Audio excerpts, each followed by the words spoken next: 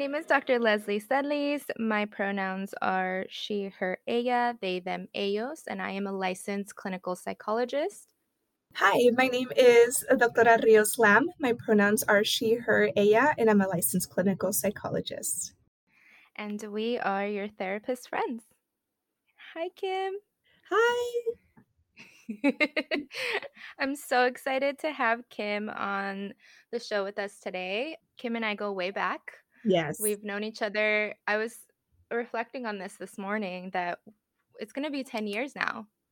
Oh my goodness. This fall. Celebrate our anniversary or 10 years. I know. It's a decade. Yes. That's a big deal. Yeah. It is a big deal. So I just feel so honored and excited to have you holding space with me today. And it's always fun to do these kinds of things with friends and longtime friends. Yes. So thank you so much for participating and agreeing to come on this ride with me today.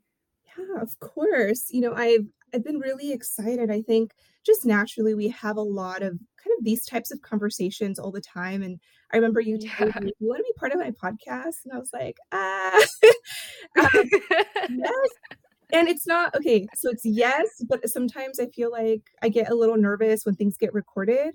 But then I'm like, it's okay because this is just a conversation that we're having, and it's nothing new that we're not both passionate about and that we both value. So Exactly. I went from being kind of nervous to really excited. So I'm really happy to be here too.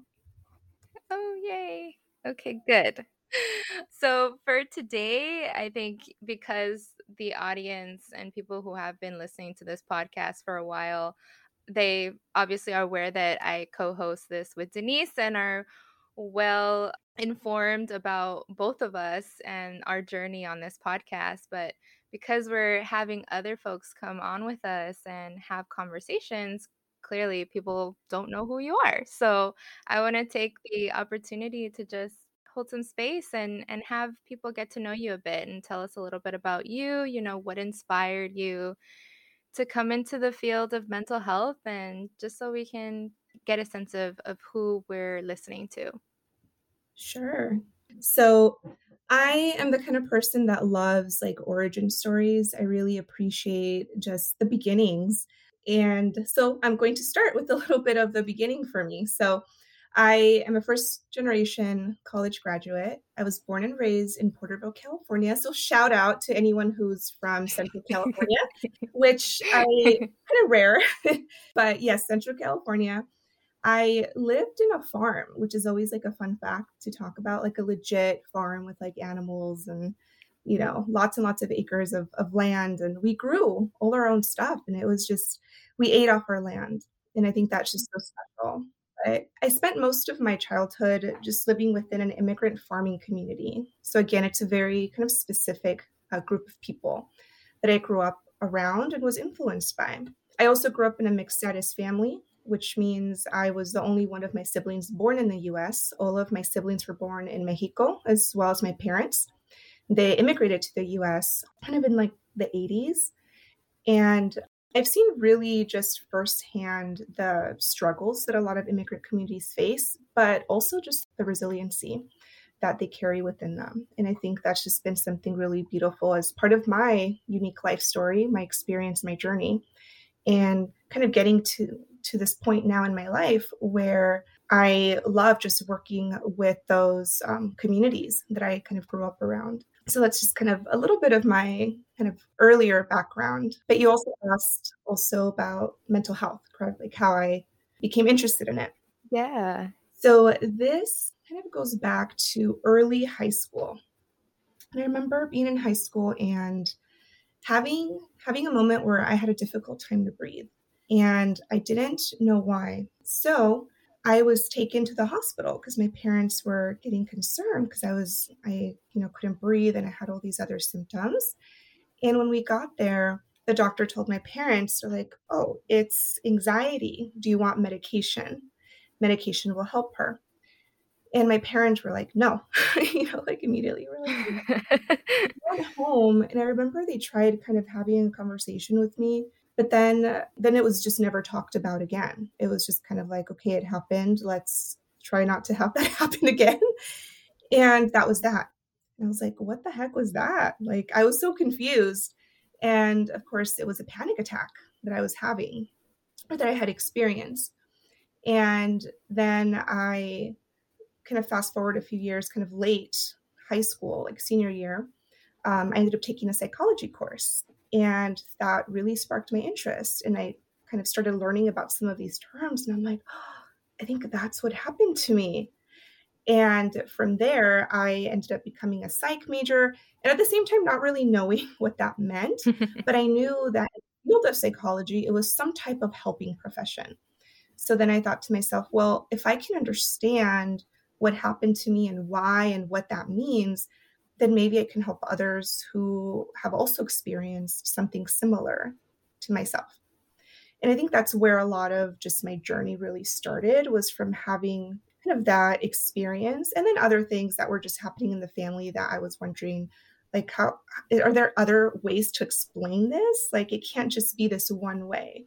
And I just became very curious. And from there on, I feel like I've just been really blessed to be able to provide services, both English and Spanish. I think just using my bilingual skills, I've enjoyed doing that, working with community mental health settings, college counseling centers. I love working in college settings.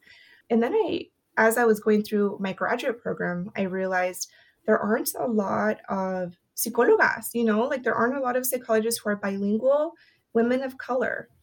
And that was making me pretty sad. So that encouraged me even more to pursue this field, to try and even close that gap even more. So I think just along the way, there were little moments that I would just have that really encouraged me and pushed me to just continue going forward. And now I currently work in education. So I supervise practicum student trainees. I teach some graduate, undergraduate courses. Then I work with clients. So I feel like I have, kind of these little pockets, these little spaces where I'm able to really just help others through different forms.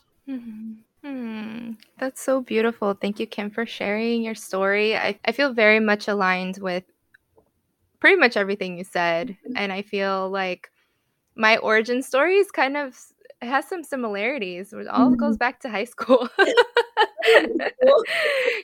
Go figure. Yeah. A time of our life where we're really trying to figure ourselves out, and that, or the beginning of that, because that is an ongoing process always. But I think for some of us who experience mental health challenges early on, it does bring up a lot of questions, about what this really means. And especially coming from a community where we don't really talk about mental health necessarily. I mean, I didn't growing up. My parents never told me what mental health was. And even if it was brought up, it was a very sort of shameful, judgmental way of talking about it. So yes. I feel much aligned with what you're saying. And I think, that is probably why we got along so well in grad school. And I mean, Kim and I were like one of 4 or 5 Latina people in our program. I think that's a high number. I'm giving them the benefit of the doubt. It definitely felt like less than that, for sure. Yes. There must have been like 3 or 4, and then people naturally dropped out of grad school over the course of time. And yeah, Kim and I think from the very beginning, we got along really well, and it was nice also to feel like I belonged, honestly, because she was there.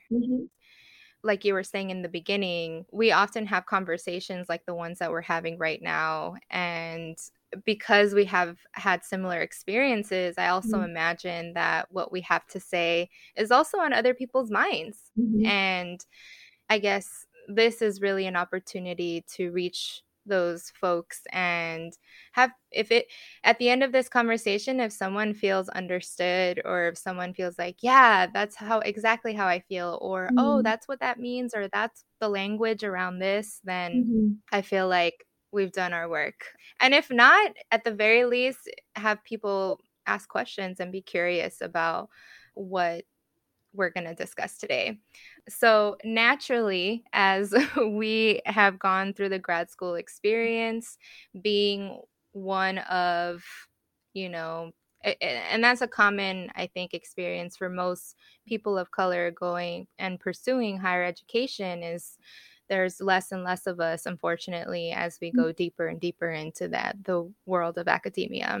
And what that also means is that we experience specific challenges that are unique to us because we are people of color venturing out into fields that weren't really made for us or made with us in mind, not as providers at least.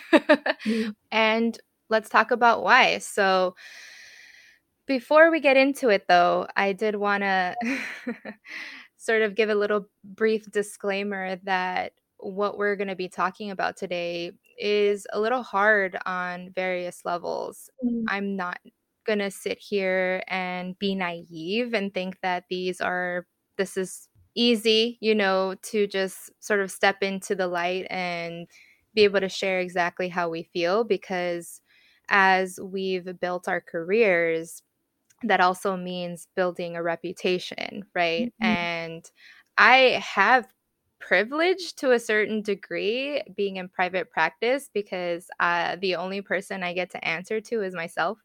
And of course, the board of psychology. But being out on my own, I think, has helped me be a little bit more rebellious and radical in Mm. my opinions. But I know that that's not the case for everybody.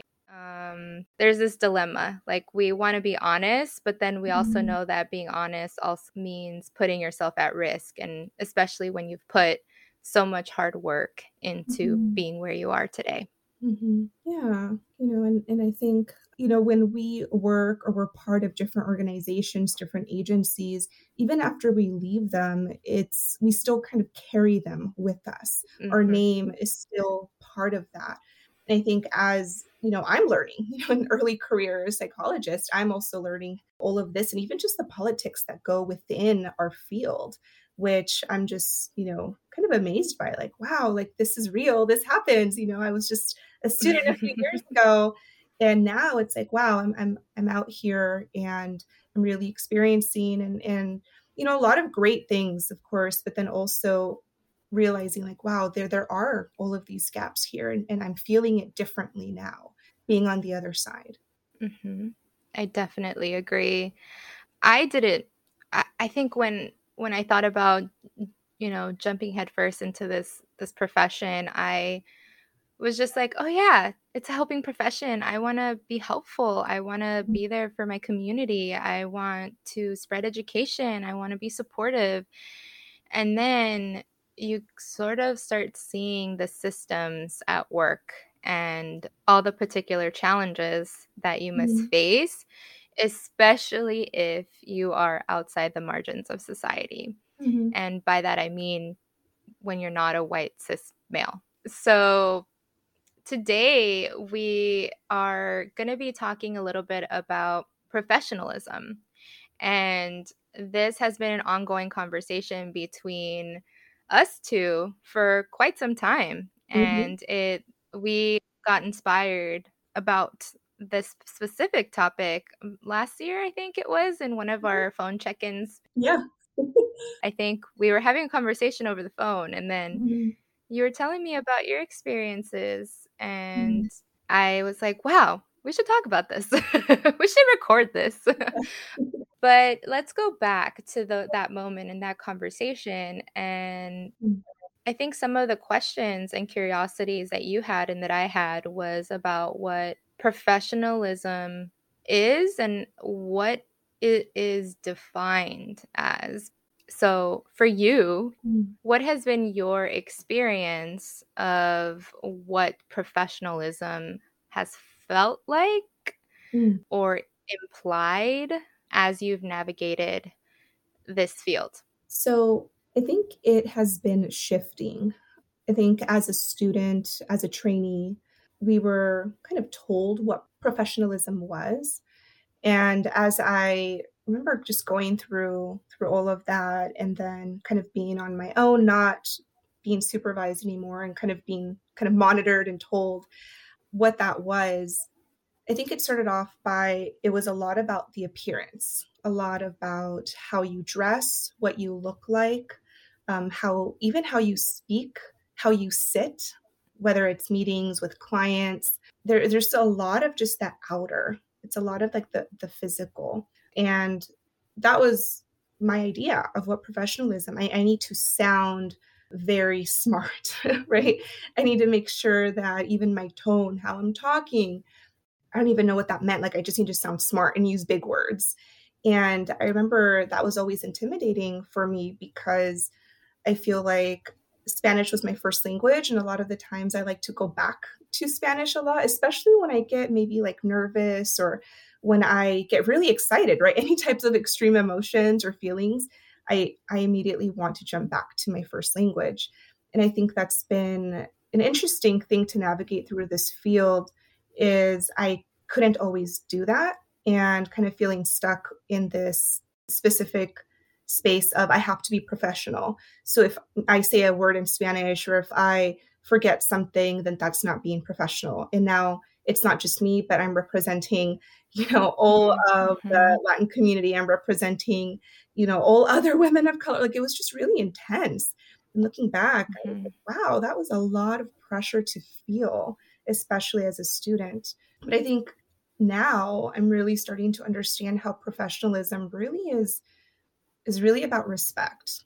So, Yeah, no, I agree. I think, gosh, I was having flashbacks while you were talking about being in yeah. grad school classes Mm, and the expectations that are placed on you without really thinking about your culture, where you come from, what reverence to authority is.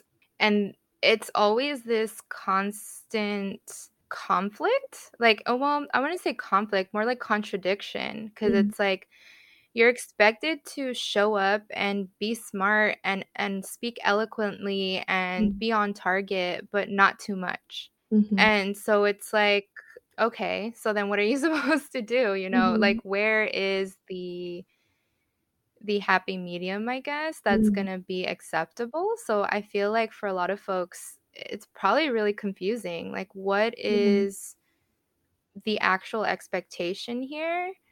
And for us, we're having to navigate a world that culturally is very different than what we grew up in. And mhm, the expectation of respect or hierarchy or mm, communication is different. So mhm, I would agree with you that when I initially thought about professionalism, it's how you look, how mhm, you sit, mhm, what you're wearing, how your hair looks. And a lot of these things are reinforced through company and agency policies that yes, pretty directly target people who are different. mhm, Like you can't wear piercings on your face, or you can't dye your hair a color mhm, that's quote unquote unnatural. mhm, And for those of us with textured hair, mhm, can't have, race-based hairstyles, which is mm, now in the more recent years in 2019 why the Crown Act had yes. to be brought up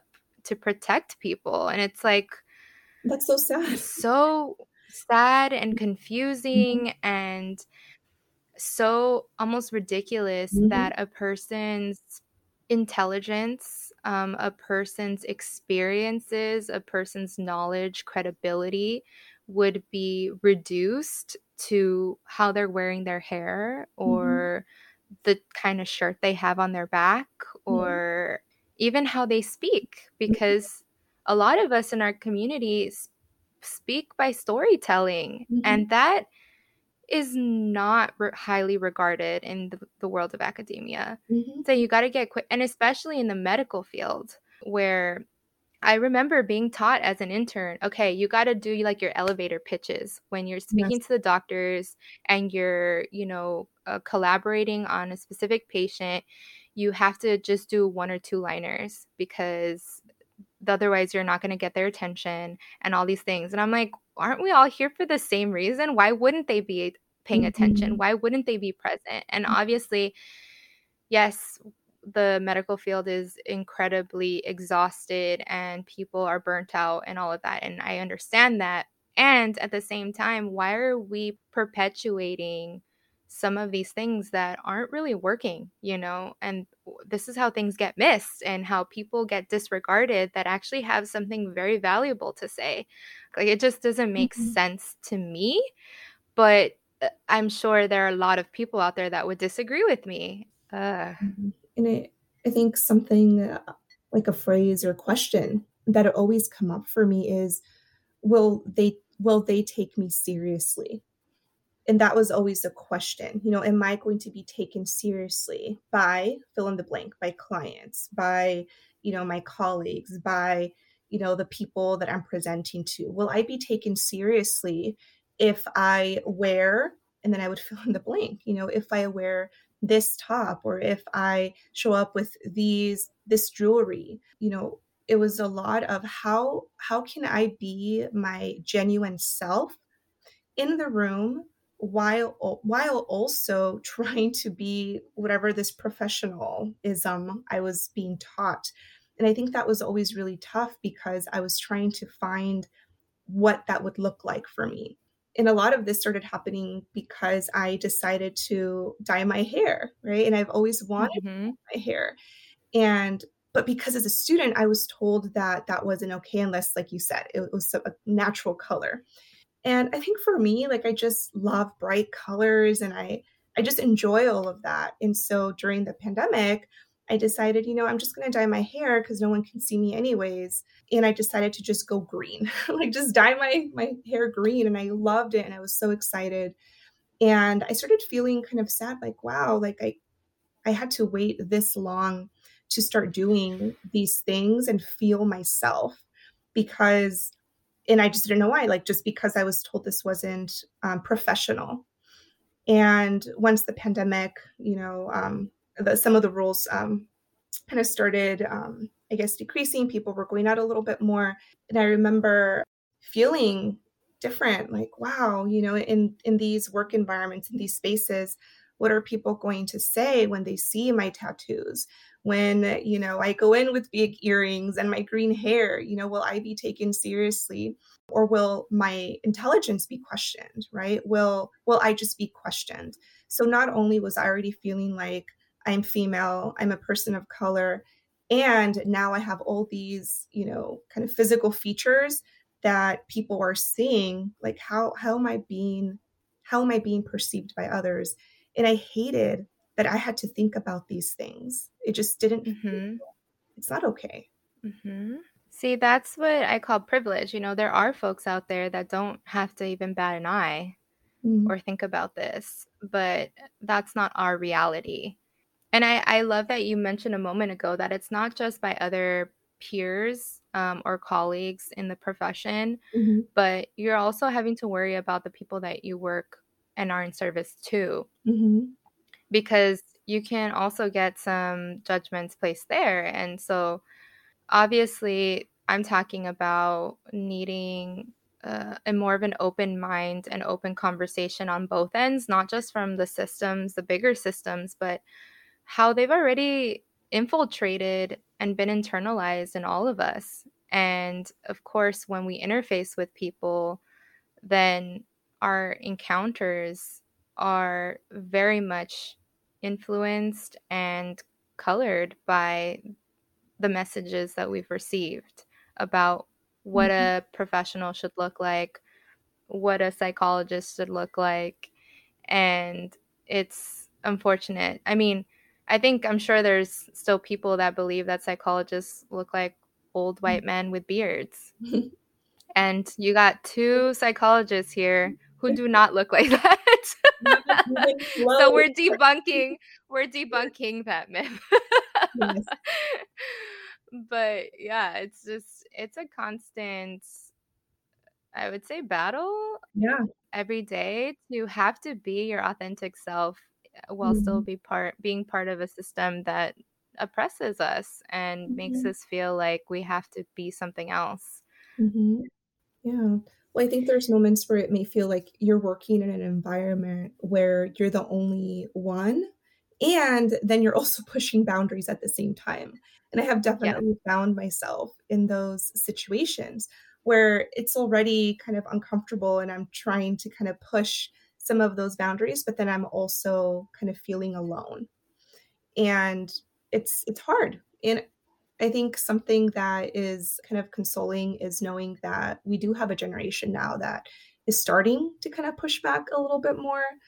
And, like you said, we're basically working through these messages that were coming from kind of people from these past systems, right? Internalized people from these past systems. And so I think that we're slowly trying to change that. And it is taking some time.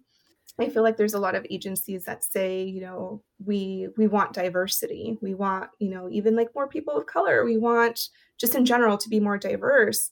But then when they bring people of diverse backgrounds, they don't budge in making any changes within their own agency, right? Policies are needing to adapt to these diverse persons coming in, but instead they're kind of pressuring these people to now kind of needing to adapt to them. And then at the end, nothing gets really accomplished. You just have Yeah. these people from diverse backgrounds, just feeling now kind of oppressed and pressured. And this is why there's no sustainability in that a lot of the times. Yeah. And this is why these conversations are important and an integral part of mental health, because we can't extend the responsibility on the individual when they're not existing within a vacuum. You're a Mhm. person that's navigating all these different fields, and regardless of what line of work you do, this is absolutely going to impact you to a Mhm. certain degree. It's kind of unavoidable. But I agree with you. That was actually something that I said on a panel, I think last year, where the question was, what are some ways that I guess agencies or institutions can help facilitate, more people of color coming into the field? And I'm like, well, your systems got to change. Mhm. they got to have space for us. And I think primarily what needs to happen is that institutions, agencies, systems need to take a look at what it is they're doing Mhm. and how they can protect people Mhm. and uplift people. That is how you are inclusive. It's not just about a numbers game, although that's the initial, right? If you have a whole staff of white folks and you have one person of color, that is not going to fit the bill. Mhm. So diversity does mean numbers, but inclusivity means really changing structures Mhm. so that, like you said, folks going into their professions are not feeling this pressure to change, even though the whole point that they were brought on was for their difference. Mhm. Mhm.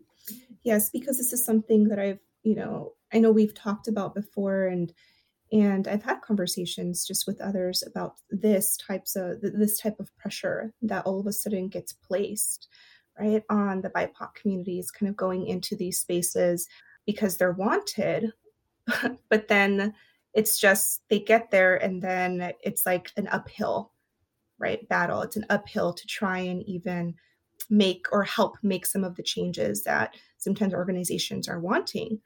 And so I think that's where it can become just challenging with, again, how are you respectful, professional, but also assertive, right? And you're also Mhm. kind of calling things out as you see them. And it can be really scary sometimes, especially if you're new in these environments and you're just trying to kind of get a feel Mhm. for that. So, I think that it definitely, part of that, I think for me and my own personal experience has been able to just kind of reach out to other mentors in my life that I know have been there and they're well seasoned clinicians, and just trying to kind of talk to them about some of this because it can feel very lonely. Right. And also people who even if they are quote unquote well seasoned, Mm, meaning they've been in the field for a long time, that doesn't actually always equate to people that do have an awareness mm, of these things. Because I know there's plenty of people that have been in positions of mentorship for me that mhm, were so out of they didn't have a clue. mhm, mhm, They just had not done that work of mhm, unpacking, their shit mhm, to really be able to meet me to have these conversations. And I did find that most of the mentors that I had that were the best were mhm, actually people that had just entered the field. So, mm, people who had just gotten completed their postdoc, or mm, people that this was their first job, as a psychologist, or just, more community oriented mhm, professionals. Because some of the ones that I had that were doing their job for like 15, 20 years said some of the most discriminatory and offensive things to me mm, that I have ever heard of in my life. So it's mm, not just, about that, but also really finding mentorship in people who are like-minded mhm, and or can have an understanding of what it's like. Because, the more you're in this field, just like with others, the more, I guess, the more you're in the workforce period, because of the way capitalism is set up, the more people become jaded by money and power and what success means, and all these things that are tied into professionalism, that mhm. it's almost like we lose our humanity a bit. So yeah, that's just like sort of 2 cents of reflection, from what you were saying a moment ago. But I think, at the crux of other parts of this conversation is, clear discrimination, ageism, Mm, racism, mhm. internalized misogyny, patriarchy, all these things, ableism. Yes. There are ways that things like these isms get perpetuated because of the way policies are written in Mhm, certain institutions. And mhm, then you have people like us who are trying to navigate them.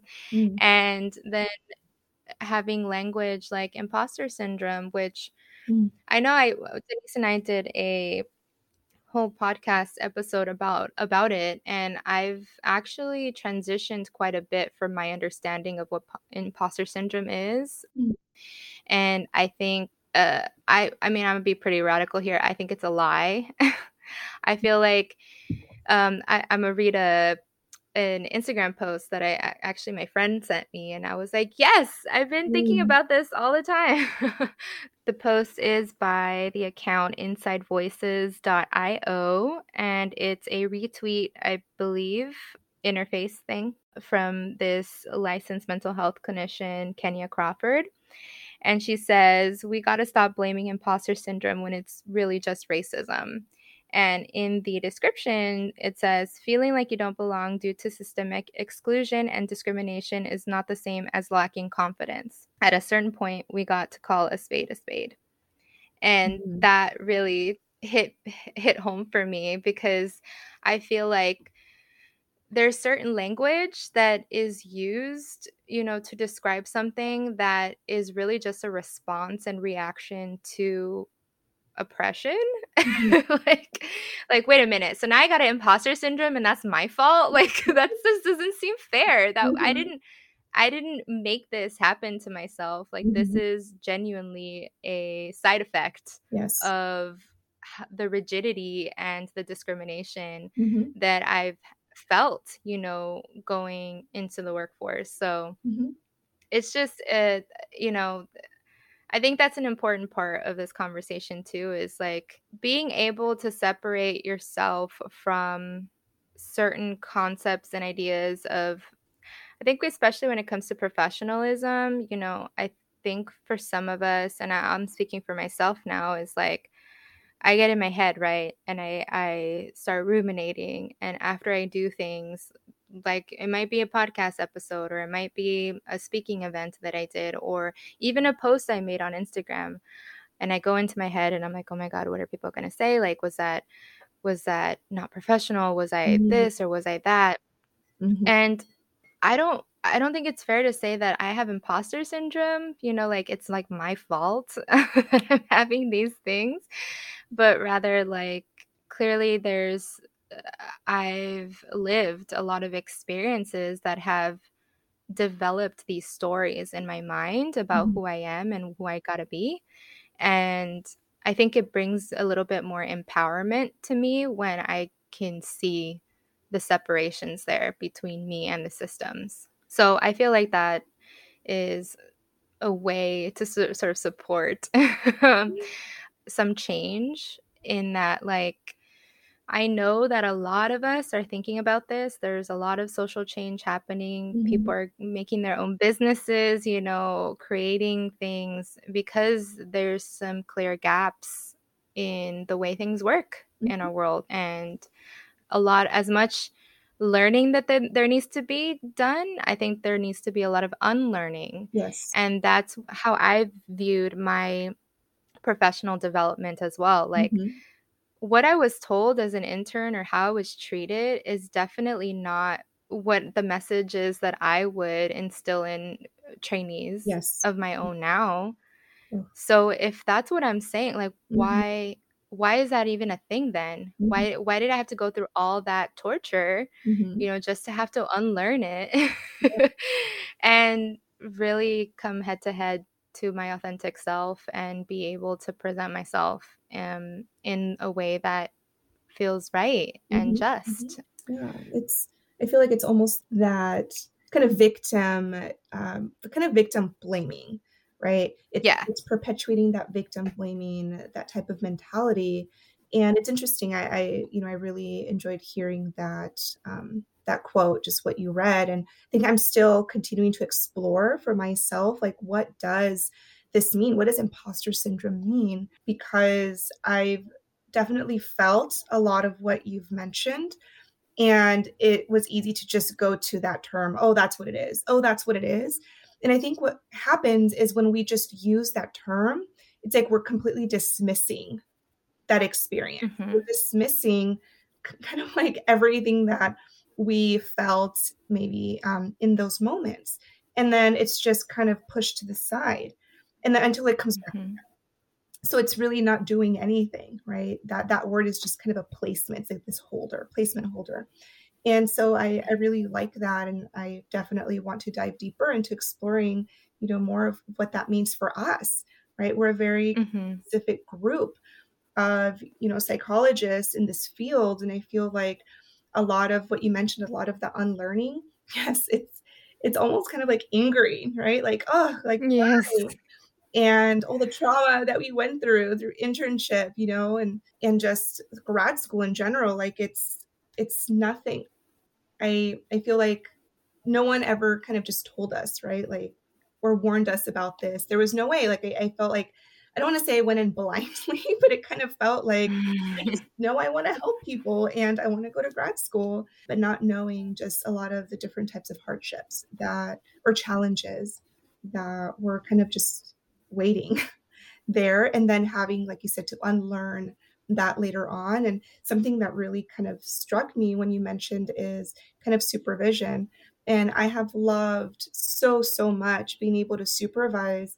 And I think as I'm supervising, I'm getting kind of these flashbacks constantly, all these flashbacks of my own supervision moments, the good ones and the bad ones, of like, oh, I don't want to do this or go here. And it's part of that unlearning because I don't want to pass this on to my supervisees. Take the good, leave the bad. But it's hard because I'm Mhm. reliving a lot of these past moments, moments that maybe I wanted to forget, right? And Mhm. I've had good supervisors, excellent ones, and I've had really, really bad ones.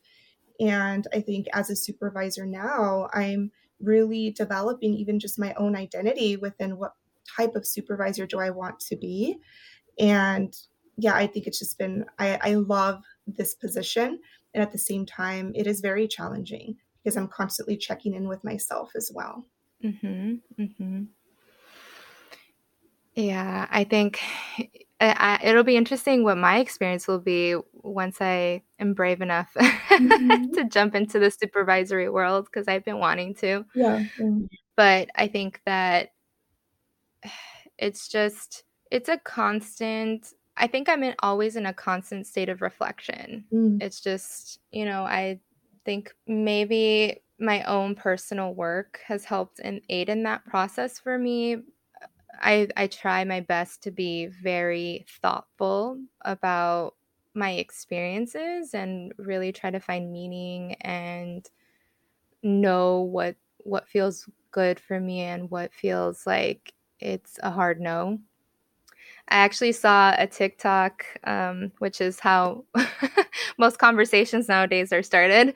Um, I saw a TikTok about this person who was basically talking about a conversation that they had with their family because they had tattoos and they got tattoos on their knuckles. mm, And the person's sibling was like, "Oh my gosh, why would you do that? No one's going to hire you now mhm. because you have tattoos on your knuckles." Yeah. And this person was like, "If a person does not want to hire me because of these tattoos, then that's not someone I want to work for." And I feel Mhm, like that's the attitude. And again, that probably comes from a position of privilege because there are a lot of folks out there that, especially immigrant families mhm, who don't have citizenship status, mhm, you know, you can't be picky and choosy all the time. Sometimes you have to, like, out of pure necessity, mhm, to stay in places that are maybe not the most ethical, the most safe. mhm, Unfortunately, mhm, it just seems like a need, right? mm, So I don't want to be insensitive in that way. mhm. However, if you do have, because you and I both have positions of privilege now, Yes. and we can't deny that. And Mhm, so I want to say that we need to own those parts of ourselves a little bit more so mhm, that we can actually use our voices, mhm, right? Because we don't have to work for people that make us feel shitty mhm, anymore. mhm. And I remember having a conversation that should never be a thing, period. But I was having a conversation with my therapist also once, and I was talking about, how I've been showing up to sessions recently and how I've been really trying to just be myself. And I show up to Mhm, session with hoodies and my t-shirts and really casual. I feel like I've tried to push myself from the needing to look like a quote unquote therapist for mhm, people, mhm, whatever the hell that means. I just want to be me, and I want to work with people who are also want to show up as themselves. mhm, And if I'm showing up to a session trying to play a part, then I'm defeating the purpose of that encounter. mhm, And so I was having a conversation with my therapist and I was telling her about this, and she's like, "Oh yeah, when I was an intern, I had a supervisor and they were wearing like cargo pants and sandals and like a tank to mhm, our supervision session." And she herself was like, "You see clients like that?" And then the mhm, supervisor was like, "Yeah, I've earned this." mm, And so she said that to me, and I told my therapist, "Wait a minute." So she's basically kind of, in some small ways, reinforcing that this is just a known thing that people just have to quote unquote earn, whether that's with seniority, with years, mhm. with trauma, Yeah, like yeah. hazing, all of the Mhm. above, that you finally at the end of it get to be who you want to be. Yeah, like your reward. Yeah, and I told my therapist, "Wait, wait, wait, wait, wait." I said, "Fuck that. Why do we have to do that to begin with, though?" Uh-huh. That's my question. Why Mhm, is it that we have to do that in order to get the reward of being ourselves? Why can't we mhm, just be ourselves and mhm. then that be enough? Yes. So, yeah, I think I've am unlearning a lot of the dumb shit that Mhm, I was taught, and I feel a lot better about mhm. myself showing up in the work, just being me. Yes. And I won't lie, sometimes when I have new clients and Mhm, I know that they're of a specific age or a specific background, I look at my closet and I'm like, mhm. what should I wear today? I still have that, Yeah. and I'm trying to push my hardest to just say fuck it. You know, because I have that privilege. I have my own business. That person, if they don't like how I dress, like they can go to anybody else. Mm, And they don't mm, have to see me. yeah, yeah. But if they value what I say, you know, that's what's going to come forth. You Mhm. know, if they are having an experience of connection with me, that's going to come to light. And that's actually what's going to be the important thing, not me having a nose ring. Like, that's just, it's stupid. Yeah, But I know that that's not necessarily the way that the world works, unfortunately. And I feel like I have some privilege in my own little corner of the private practice world, just kind of being able to do my own thing. yeah. No, I appreciate just you kind of sharing some of those stories because I feel like I have so many and again, as I'm hearing you talk, I'm like, whoa, all these memories are coming back. And yeah, it just happens. And I think one of the most kind of just recent ones that I'll share because I'm still, just like you said, like I still struggle with that is I think it just comes up randomly. And sometimes I don't even know that it's happening until I have to be really in tune with myself. Is like I love wearing like I have like huaraches, right? Like kind of like Hmm. kind of Mexican style of specific type of shoes. So I have huaraches and I have like some tops that are kind of embroidered. They're bright, colorful, and I love wearing that. I have like a rebozo, like I wear different things like that. And I realize that the day that I know I'm going to see like white clients, I feel like I have moments of like, whoa, like is this okay for me to like are they going to take me seriously or are they going to feel uncomfortable? And I hate when I say it out loud. But that's exactly what goes through my mind. Like, am I going to feel make them feel uncomfortable if I'm dressed in this kind of traditional like Mexican wear because that's not who they're around a lot. And even surprised, like, and it sucks, but I'm like, wow, like they're keeping me as their therapist. And I hate that I have those, they're brief moments, but they're there and it still happens. Hmm. And it's like, why? Like, Hmm. that is not okay. And I have to really continue just kind of fighting back in a sense. And I'm like, no, like, I'm going to wear this. This is me. And this is what makes me comfortable. And, and that's okay. But I know that is still kind of experiences that I have. Like if I'm going to have meetings with like, you know, like the big bosses or I'm doing big presentations, all of a sudden it's like, oh, do I have to wear a blazer now? Oh, I need to make sure that maybe my hair is up because my hair is naturally really, really puffy and big. So sometimes I'm like, oh, you know, like what do I do to make the others feel comfortable? And again, this is stuff that was instilled in us earlier on Hmm. as we were getting trained. This is stuff we were being told.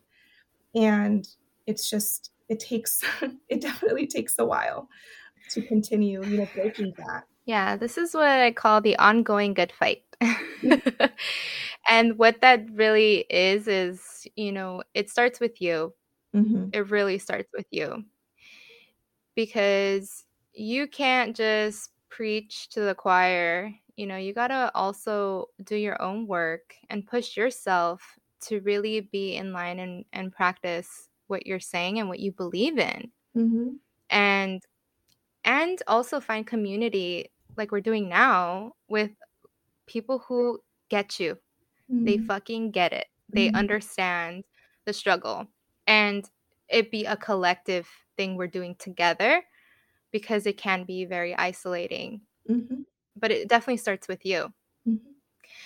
I know we've been going on and on and on, and I love this topic. And I think ultimately at the end of it, how do we actually want to define professionalism? Mm-hmm.